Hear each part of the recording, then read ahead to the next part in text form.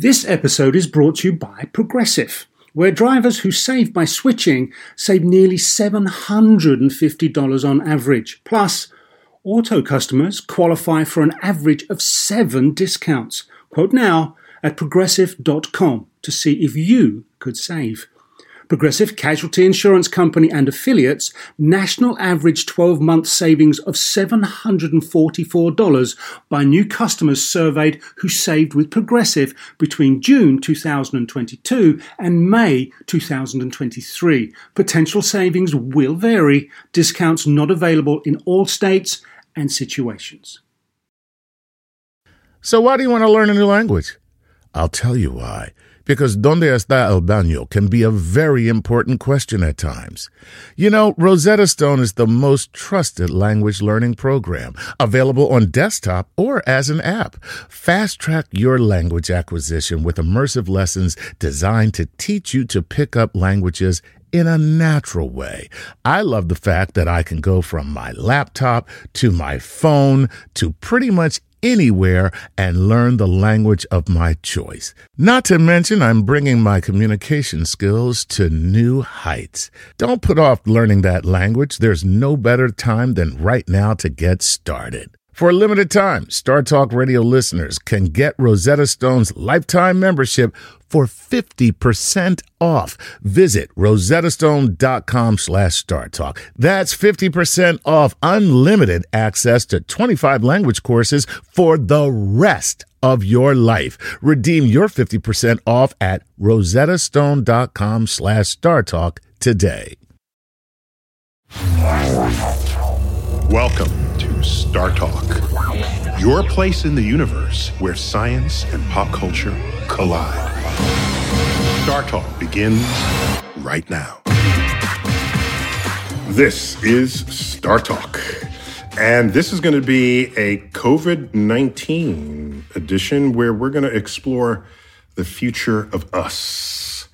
And just to be clear, since we're talking about COVID-19, we have to sort of put a date stamp on what's going on. So we are recording this on October 28th. So whatever we say that's true on October 28th, we discover things after this that could affect the information that we share with you. So that's my entry disclaimer on what's going on, or rather my entry claimer, if there's such a thing. So my co-host for this episode, Paul Mecurio. Paul. Hey, Neil, how are you? Dude, you're special for this because you actually had COVID. Yes, you asked me to get it for the episode. Oh, yes, thank you. You were such a role player in what we've done here. I'm committed. You're committed. You have to be the virus. Yes, exactly.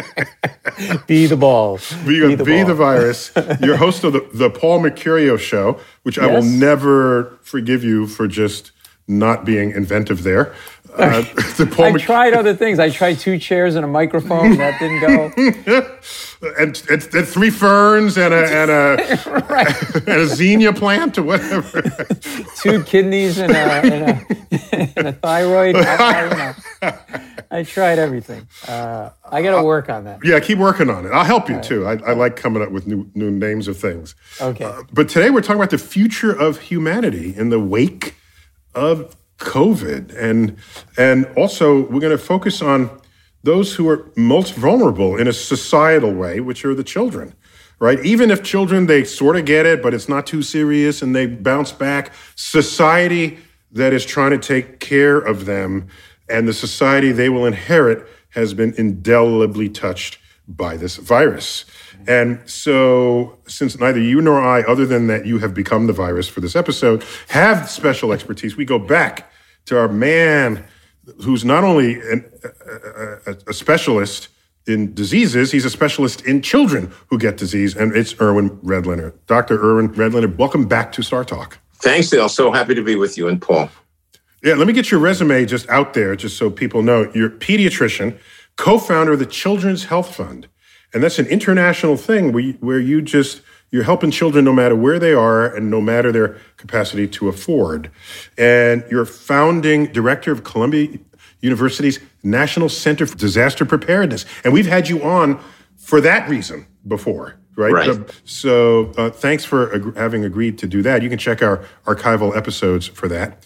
And the show brings you on for all really depressing stuff. Pretty much. Yeah. I've been called Dr. Doom by a couple of radio hosts. Oh man. And because he's the, for that other title he carries, that's like when the asteroid comes and takes out the grid and the ability to respond with first responders. So that's definitely the doomsday dude, doomsday doctor. And you created the Pandemic Resource and Response Initiative at Columbia University. So what is that, and when did you create that? Well, we created this back in April when it was apparent that things were really going to hell here with, especially in New York where we are. And the hospitals were completely overloaded. The fatality rates were through the roof and sort of leading the world in death and destruction from this COVID virus. So we created it. And what leading the world because of we were ignorant and... Well, we... and we didn't listen. We didn't listen. We didn't take proactive action. Right.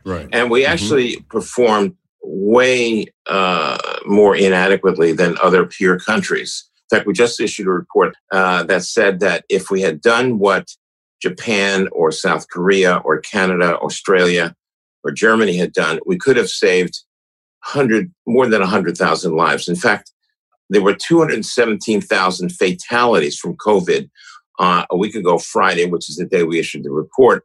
And at that point, and there were 217,000 fatalities, if we had done what Canada had done in terms of early on aggressive interventions, we could have saved 130,000 lives, Neil, of that 270. Wow. So these countries, you choose these countries because they are our sort of technological... Peers. Social peer group. Right. Okay. Exactly. So it's sensible to compare. And economic especially. Right. Yeah. Right. And we should be leading the world. And we have the wherewithal. We have the scientific power. If we had done what South Korea and Japan had done, we would have had 200,000 lives saved. In other words, if we looked at almost all of those who died. Almost all. And this is a tragedy of just enormous proportions. And it should not have happened in the United States, but it did. And it's still happening because there's really not much that's changed in terms of our policies and leadership from the top. I'm especially disappointed by this because I'm old enough. I'm older than both of you guys. No, you're not. You're not even close. I grew up. I could have adopted you. That's how old. I changed your diapers. No, I just remember with all of the problems we had, with Vietnam and all the civil rights, we were still the model of the world for scientific advances and health advances. And I expected, we would see these film loops of other countries. Oh, look at them. They don't have an infrastructure. There was they would be the benefit of our pity, right? That we would then send money their way, help them because we are exemplar. And now... I feel bad about that. It's upside down. Yeah. But the fact is, we are now, October 28th, at a higher peak in new COVID cases in the United States than at any previous time in this pandemic. Is that correct, Irwin? It is correct. And the trajectory is up. There's no suggestion that it's about to, peak and then start coming down again. It's just up. And we've been predicting for a long time. So in other words, it's not even leveling. It's not leveling. It's aiming high. Aiming high. And that's a problem. And, but we've been talking for a long time about, the winter is coming, to borrow the Game of Thrones phrase. Yeah, that started there. Coming, And it's scary. There's no let up in sight. And there's no way to create a model, or there's no model that suggests that it is going to slow down anytime soon, in fact. And, there's a great case study in Kansas because the governor was going to mandate masks and the Republican legislature then took the power away from the governor to do that and said that the communities, so all of 120 counties, 100 said no mandate on masks, 20 did. And in July, at that point, it went like this. In other words, those that mandated masks leveled off and those 100 counties didn't spike, and they're the data is incontrovertible. In fact, there's a compilation of this with regard to actually a red state, blue state compilation for what states are leading in new cases versus others that have leveled off. New York City, while our rates have gone up, they're still really low compared with most other states at this point. That is right. Very proud of my fellow New Yorkers because we're a crammy set of people, right? Yeah. It's like, you can fit another 12 people in that elevator. Keep them coming in. Exactly. It's the only time you're justified to push an old lady out of an elevator. Exactly. and I have done it now. So, Irwin, I want to talk to you about your book, which is The Future of Us. Let me get the full title, What the Dreams of Children Mean in 21st Century America. So Irwin, can you tell us a little bit about this book? Yeah, so what was driving this book, Neil, was my observation personally. I've taken care of very disadvantaged children as a pediatrician for decades. And there was one particular situation that stuck with me. It was in the early 90s. I was seeing a homeless child whose family was homeless, and this kid actually was separated from his family, extremely poor. He was in a foster home that we were providing care in, and we were using the mobile pediatric clinics with the Children's Health Fund. Long story short, nurse says this is a child named William, a 10-year-old, in the back examining room of the mobile unit. And I go in and I'm chatting with him. He's very shy. And I ask the question that often works, which is, what do you want to be when you grow up? And I was shocked. This was a homeless kid picked up by a foster family being treated in your free medical care Children's Health Fund truck. Exactly. Okay. And he was incredibly poor and faced many adversities in his life. But when I asked him what he wanted to be when he grew up, he said, I want to be a paleontologist. I'm saying, whoa. Really? What is a paleontologist? He said, well, I want to look for dinosaur bones and whatever. I said, well, how did you learn about that? And he pulls out an old yellowed article from the New York Times about paleontology. And he kept this in his pocket always. And this was his lifeline, his beacon of hope that someday he would get out of whatever he was facing and be able to do that. And I looked at him, Neil, and first of all, I was almost weeping. And I didn't weep. I was just very overwhelmed with sadness because I was realizing the chance of this kid becoming a paleontologist were essentially nil. And it was very distressing to me. And I happened to be speaking to a friend of mine named Billy Shore, who started an anti-hunger organization. And I was telling him about this story. I was on one of his podcasts, and he said to me, well, my 10-year-old son, this is Billy saying, wants to be a paleontologist. And we bought him, a dozen books on the subject. We've taken him to the museums, and we flew him out to actually meet a very famous paleontologist. And I'm saying, Jesus, this is the point. There are some children who have the support mechanisms from their family, from their parents, from their community that allow them to pursue their dreams. And there's other children like William who have no chance. And the fact is that we have millions of children in America who face futures that are uncertain at best, and certainly the ability for them to achieve their dreams is extremely limited.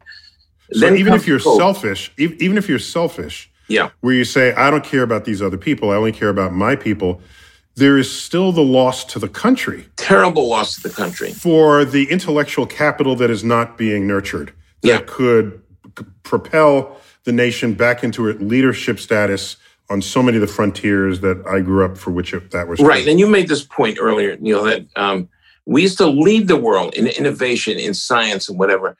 We cannot afford to have so many children, or any children really, not fulfilling their potential. It is really, really a terrible reality that's facing America's future. And then the COVID pandemic has exacerbated all that, because the kids that were behind the eight ball and in trouble before the pandemic ever appeared are in worse trouble now. In fact, calling them the pandemic generation of children who have impossible catch-up missions now, because a lot of them have had their education interrupted.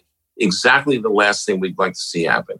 This kid's now Save the Children did a survey in September of 25,000 kids, and Less than 1% of the poor children interviewed had access to the internet versus 19% who were non-poor, and they missed out on access to education, healthcare, food, and in the early developmental years of 1 So this is the point, Paul. Right. So we are creating a situation that we're going to need something akin to a Marshall Plan to try to recover the potential and make up the lost education. Okay, just remind me, the Marshall Plan was the rebuilding of Europe after the Second World War? Exactly, yeah. Okay, so this requires like broad cooperation and progressive visionary thinking. And investment and commitment, right? So this is what we need, and I think we really need it badly. And so this book, The Future of Us, which has been updated to include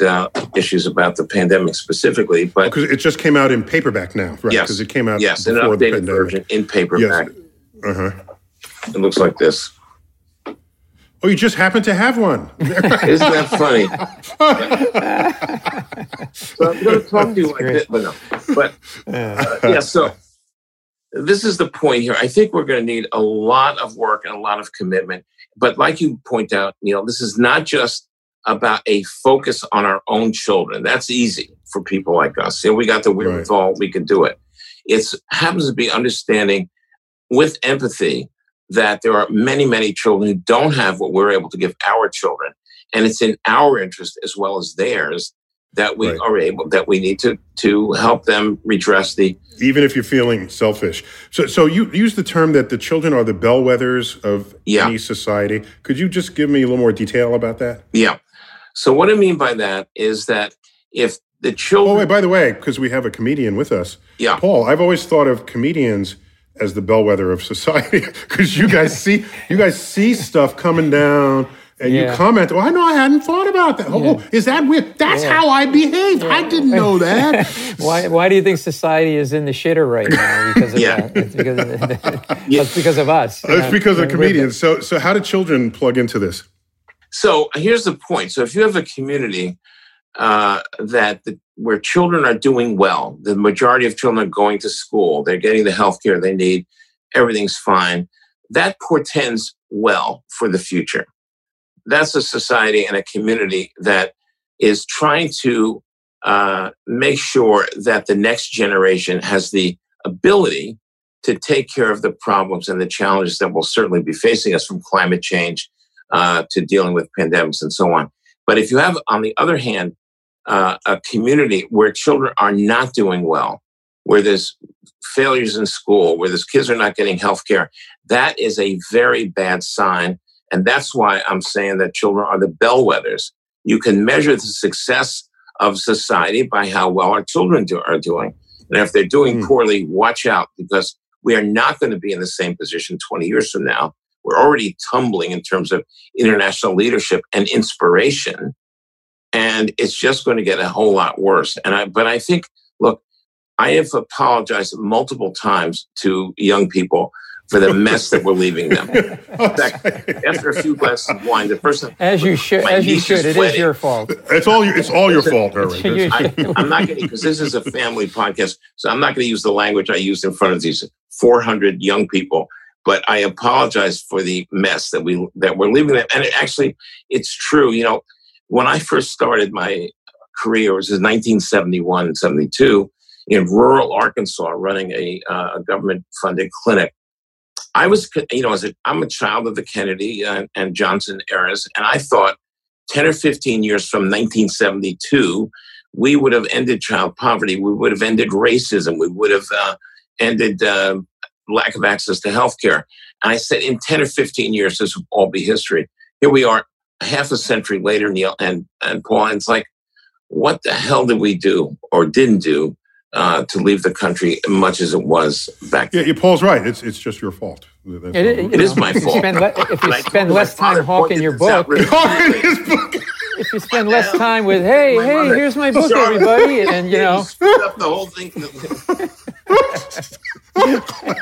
We get it. You have a book. No, kidding. But you know what? Can I just say something though? Like this goes back to what we were talking about earlier. The problem with this thing is the elephant in the room, and it's not even something you want to talk about.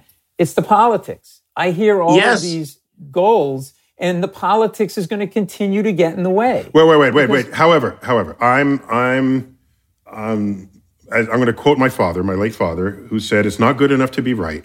You also have to be effective." So if you know the politics are going to get in the way, then you navigate that. Okay? So it's not like politics are in the way and you're in a prison. All right? We still kind of live in a free society. And especially in modern times with access to the internet and podcasts and everything else, we are not powerless. Yeah. So, but let me ask you, your book you have other anecdotes about your encounters with children? Sure. So there's another one of a kid I saw in a waiting room in the South Bronx. And I was actually waiting for my wife, and I was sat down in the waiting room with the kids and the families. And I see this little kid, girl, playing with a little toy shark. And I'm saying, and I said, what kind of fish is that? She says, it's a shark. And then she went in and this kid was, I don't remember, 12. And she went into this long explanation about different species of sharks. And it was, it's in the South Bronx, in the poorest urban zip code in America. And this kid was clearly in love with the science of marine biology. And okay, so Paul, you know what he's really saying here? He said, so with those two examples, we need more movies like Jaws and Jurassic Park. That's what you're saying here. Exactly. And he just happened to have written a script for both of those for sequels that he sold. He's just pimping stuff. That's all he's doing. I didn't even think of that. That's good. But this kid had never been to an aquarium. In fact, most of the kids that I've talked about have never been to one of New York's museums, which are the envy of the world. And it's just incredible how much we are blockading children from the experiences and the opportunities to pursue their lives like our children are able to do. And it's a pathetic indictment, really, of us. So then there was a kid who was a phenomenal graphic artist. And I saw him in a homeless shelter. And his name was Raymond. And he had this big old, backpack, rucksack, whatever it's called. And I said, "What's in there?" He said, just my artwork. And he started showing me drawing after drawing that he'd done. He carries it around with him because wherever if you're homeless, you got to move around with it. Yeah, right. He's got to take because he didn't trust leaving it any place, and it was unbelievable. And this kid was I saw him in a shelter in Brooklyn, and he had also never been to an art museum in New York City. It's astounding. So this is the problem. And I was looking at it at a micro level, and then the book goes into, well, what's the big picture here? And it's unfortunate. But I also would say there's optimism to be had here, Neil. I think we can fix it. This is not our inevitable fate. Well, let's take a break and let's find out what is your recipe for fixing it before Paul just rails on you one more time. Okay, I can take it. I'm going to fix it. You think you can do it? Let's take a quick break, and when we come back, more with Irwin Redlener, just telling us about how we're going to survive this COVID pandemic and what our kids, what role they will need to play going forward on StarTalk.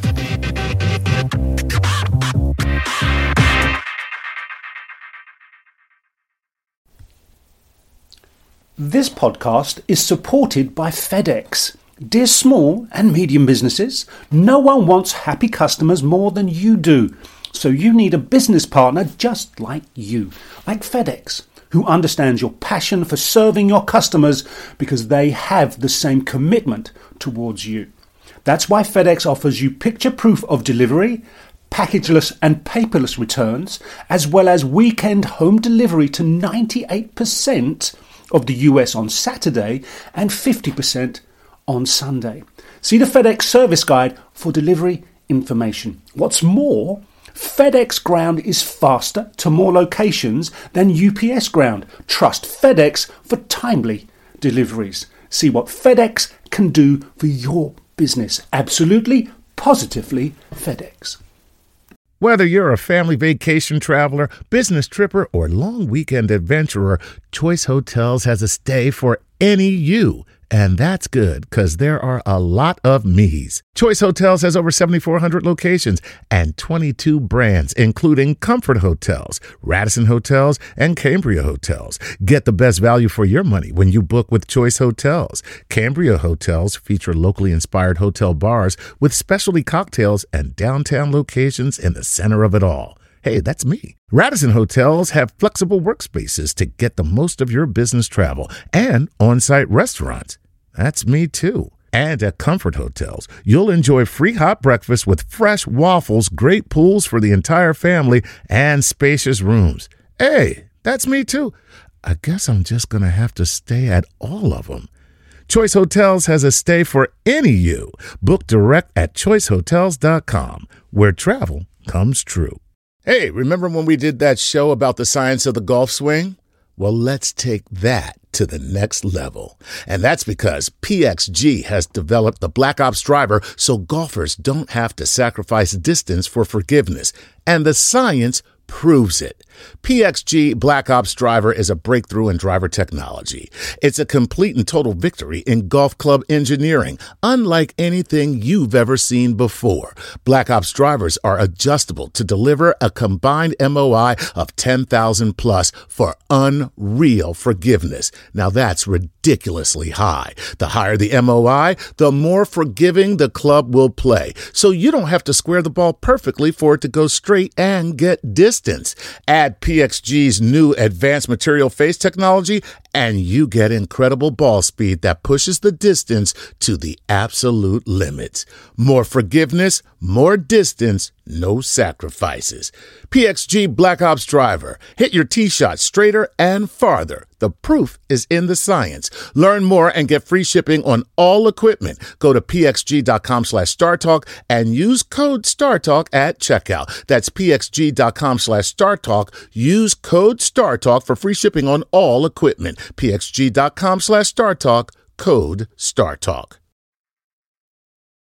Hey, it's time to give a Patreon shout out to the following Patreon patrons: Ryan Barito, Dan Snyder, and Sheila Hudson. Guys, you are the solid rocket fuel that propels us to the stars.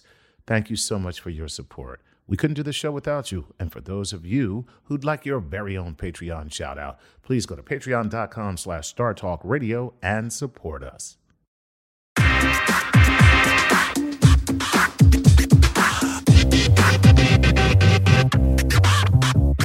We're back, StarTalk. I got Paul Mecurio. Paul, good to have you, man. Oh, great to be here. All right, and you're looking healthier than the last time we had you on.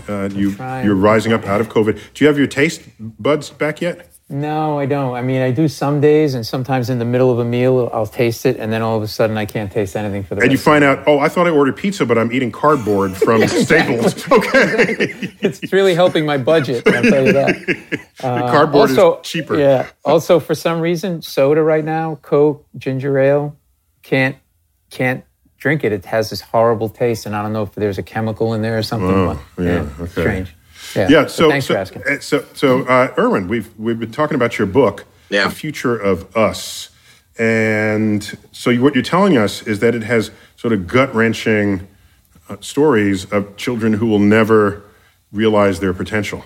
So, do you have any positive? I don't mean to make light of that fact, but generally, this is America. We like happy endings to things. So, are you doing something? Is the country doing something? Is the world doing something? How are we not going to lose people? I think about you often, Neil, because you are the purveyor of the most effective articulation of the need for people learning and science and what that means to us. And we're in a very bad spot right now. And the solution is not just you continuing to talk, but we got to get people who will listen and people who hold the purse strings and are able to change policies. And this is why, to Paul's point, the answer, unfortunately for a lot of scientists, a lot of public health experts who keep thinking if they write one more paper that somehow government will be convinced and they'll do the right thing. It's just bullshit. And what is going to matter is having the right recipients of the information that are controlling our dollars and our policies. That's what it's boiled down to for me. And look, I think the answer is that we need something that I mentioned before that we're calling like a Marshall Plan for children, which is the Marshall Plan, referring, as you pointed out, to the incredible investment we made in Europe to have it recover after World War II. We need a similar investment, a moonshot that will make us adhere to a national vision for what we can do, and an investment to make sure that no child goes to an inadequate school. Every child has health care they need, and families are helped to rise out of poverty. I hadn't heard that phrase in so many decades, a national vision. Wow. Yeah. It's only just about me and you, exactly. and it's not about us. Yeah, well, no. But the word us is in your title of your book. Yeah. The future of us. And that's so. Paul, let's go to. I think you have some questions that we got from Instagram. Yeah.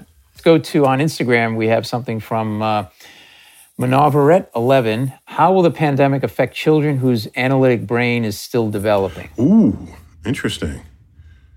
Yeah. So does the COVID get in the brain, or is it just disrupting the system that educates you, and so now there's a gap in when you could have learned but you can't now? It's actually both, Neil. Because we know that there can be neurological symptoms from people that had COVID. There was just a report out that children we're increasingly seeing the problems of the effect on the neurological system and brain function in children. Still very small numbers, but something for us to worry about, unfortunately. And that's what we're dealing with. But also... But just to generalize that notion, just to generalize it, so... What we're saying here is, if you have a fully formed brain, it's more resistant to assaults on it, whatever those assaults might be, relative to one that is still taking shape. This is a very important point, and this is why the focus should be on children. Because if you experience trauma, and if you get COVID, or you are in a refugee camp, and for years you're suffering and in agony, you will, once the adversities leave, you are feeling better, and you are better. For children who are, especially younger children, whose brain is in active development mode, they are affected by all sorts of trauma and all sorts of absence of the appropriate stimulation of the brain, which is why it's a problem if they are interrupted in their educational trajectory. So, if the children, there's a timeliness here with doing what children need versus what adults need, and that has to do with the biology of brain development, and it's really important, Neil, exactly as you point out. Okay, all right, cool. All right, go ahead, Paul. Next one? Mm-hmm. Okay. By the way, is there any chance this COVID and regarding kids' brains, anything to kind of keep them from asking why a million times? I'm not saying I'm a fan of it, but why do you ask? A little... Nice. I'm sorry. I didn't say that. We see what you did there. That was good. Oh my God. Yeah. I hate it when it's the why gene or the why. You're smarter than I am. You're funnier than I am. Okay, number 2. Neither is true, next but one. Okay. No. What kind of mental effects is being in quarantine having on people, especially teenagers? Yeah. So it depends, because some families and children do okay, and some don't. So what's the difference?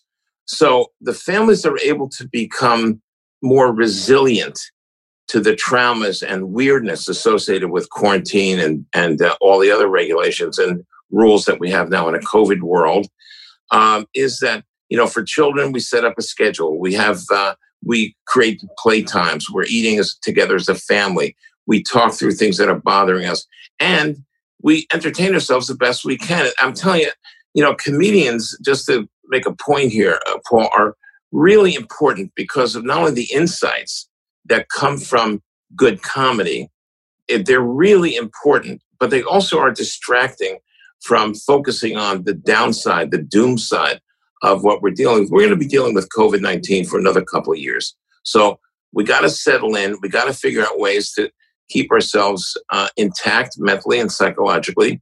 And it's really important. It's about building adaptability and resilience in young people. And it's doable. And this is one of the things I talk about in the book. Interesting, because this notion about comedy, I'm a big fan of comedy. I know you are. Okay. And I attempt it every now and then, not on a stage, but I'll speckle what I'm doing with some attempt at trying to be funny. So I tweeted recently the beginning of a coronavirus joke, but not having the end of it. And I invited people to give me their best ending. And I just simply said, a coronavirus walks into a bar. That's all I said. I said, give me some help here. I need a punchline. I don't have a punchline. And so 2,000 entries, if you want to call it that, came by. But anyhow, there were a few, not many, maybe 3 or 4 people who said, you are making light of a pandemic where 200,000 people have died. I expect more serious communication from you. And so, Irwin, your point that you have to see the humor in the tragedy, otherwise you've got no lifeline. I mean, I don't want to second judge how those people actually felt about it. Yeah. But you seem to be saying that I was okay. You're endorsing the fact that I at least attempted this exercise. So I was speaking with Nicole Wallace and a New York Times reporter named Nick Confesseri on MSNBC a couple of weeks ago. Can't remember I think we mentioned this, and I'm talking about something very serious about a big uptick in COVID.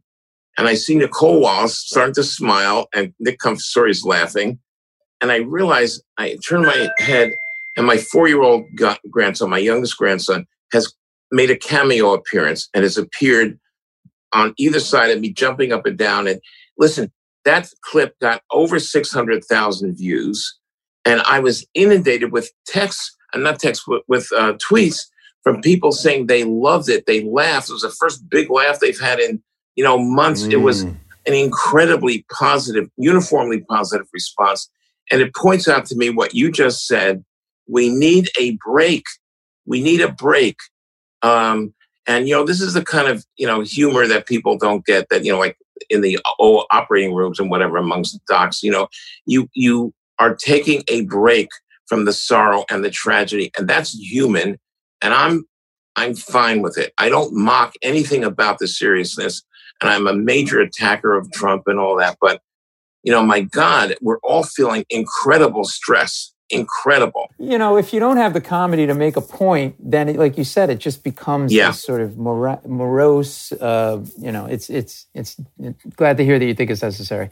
So Paul, I think we got time for like one or two more questions. If we can answer them efficiently, maybe get in a few more. Okay. I was trying. No. I was. Jesus. We love your stories. No, I was not dissing on you. No. Hang on one second. All right. This one is similar to the one I just asked. I'm going to skip it. This is from Adam Gulata. How do we become more educated as citizens on COVID-19? People think it's fake. Yeah. So let me reshape that, Irwin. The source of education to learn what is not fake is out there. So there's a wanton disregard for what is true by a subset of the people. What do you do with them? It's not a matter of just, here's what the truth is. I never knew that. And then everyone holds hands. Right. So let me just harken back to the anti-vax movement that existed, for decades, long before COVID came. Did you ever speak to somebody who was opposed to vaccines? It's, you cannot, I don't know at least what to tell people about the truth that the mumps and measles rubella vaccine, that it does not cause autism. It's been debunked. Yeah, as they say, you can't use reason to argue someone out of a point that they didn't use reason to get into. Right. I mean, these are the same people who electrocute themselves on a regular basis. You're not going to be able to convince them. When these people said to me, it's fake in Florida, it's a hoax, I looked in their eyes. They believed it in their soul. Well, Paul, that was Florida. We know. There was a headline. I have this headline. It was Florida sheriff urges residents not to shoot their guns into the hurricane. This was a. So Florida, Florida's another. They're an outlier. Okay. Yeah. Well, so do you have anything up your sleeve, Irwin, for folks that you can't otherwise convince? Yeah, it's very, very difficult. And this in a certain way is your core business, Neil. And it is. Trying to help people understand how important knowledge and truth is. And I'm not sure what the ticket is to make this happen right now. if anything softens people, it's how things affect their children. And there's studies, Save the Children did a study and regarding the effects of what's going on. And it's, 83% of the kids reported negative feelings, and there was a violence uptick in the home and so forth, dropping domestic out. Violence, yeah. Domestic violence. Mm-hmm. So those facts are facts. And when you put that in front of people, even who are skeptical, is maybe... should there be a greater emphasis on studies like that and the information that they just to reach them emotionally then, rather than sure. Those studies are good, but I think Neil might confirm this. Information does not necessarily convince someone who has deep ideological, religious, whatever it is. There's no competition.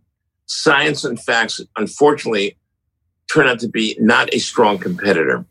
And I know, the two people that you, Neil, and our late pal, Carl Sagan. Carl Sagan, yeah. Spent lives and careers on trying to get people to understand the beauty and the importance of learning through the scientific process, or whatever you want to call it. But really being curious about how the world works, and that curiosity plays out as we learn more, and we learn more through science and evidence and all that. So we're going to have to leave it at that. That's at least a mildly uplifting thought relative to everything else that came out of your mouth in the last This is kind of embarrassing in a way, but yeah, I take it. I can take it. You'll take that. You take it. Paul, keep getting better. Thank you. And put down that cardboard. It's not a pepperoni pizza. And I always say this, and I want to say it again. If I had Neil as my science teacher, I would be a scientist today. He makes it accessible, fun, and relatable. No, I don't make it accessible. It was always. I'm just revealing the fact that it was always there. Don't disagree with me when I'm complimenting you. Jesus, what do you want? Thanks for having me. Great to be on, and great to meet you, Doctor. Excellent. Likewise, Paul. Be well. Irwin Redlener's book, The Future of Us, an exploration of how children will inherit an Earth, and what kind of Earth do we want to hand over to them. And so, Irwin, always good to see you on StarTalk. Likewise, Neil. Thank you. And nice to meet you, Paul, and really get better quick. Thank you. I so appreciate it. Neil deGrasse Tyson here, your personal astrophysicist, as always, bidding you to keep looking up.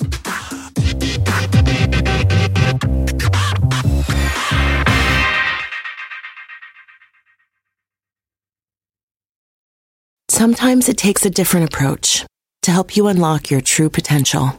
With Capella University's game-changing FlexPath learning format, you gain relevant skills you can apply to your career right away. Earn your degree from an accredited university and be confident in the quality of your education. Imagine your future differently at capella.edu. Capella University is accredited by the Higher Learning Commission. Learn more at capella.edu/accreditation.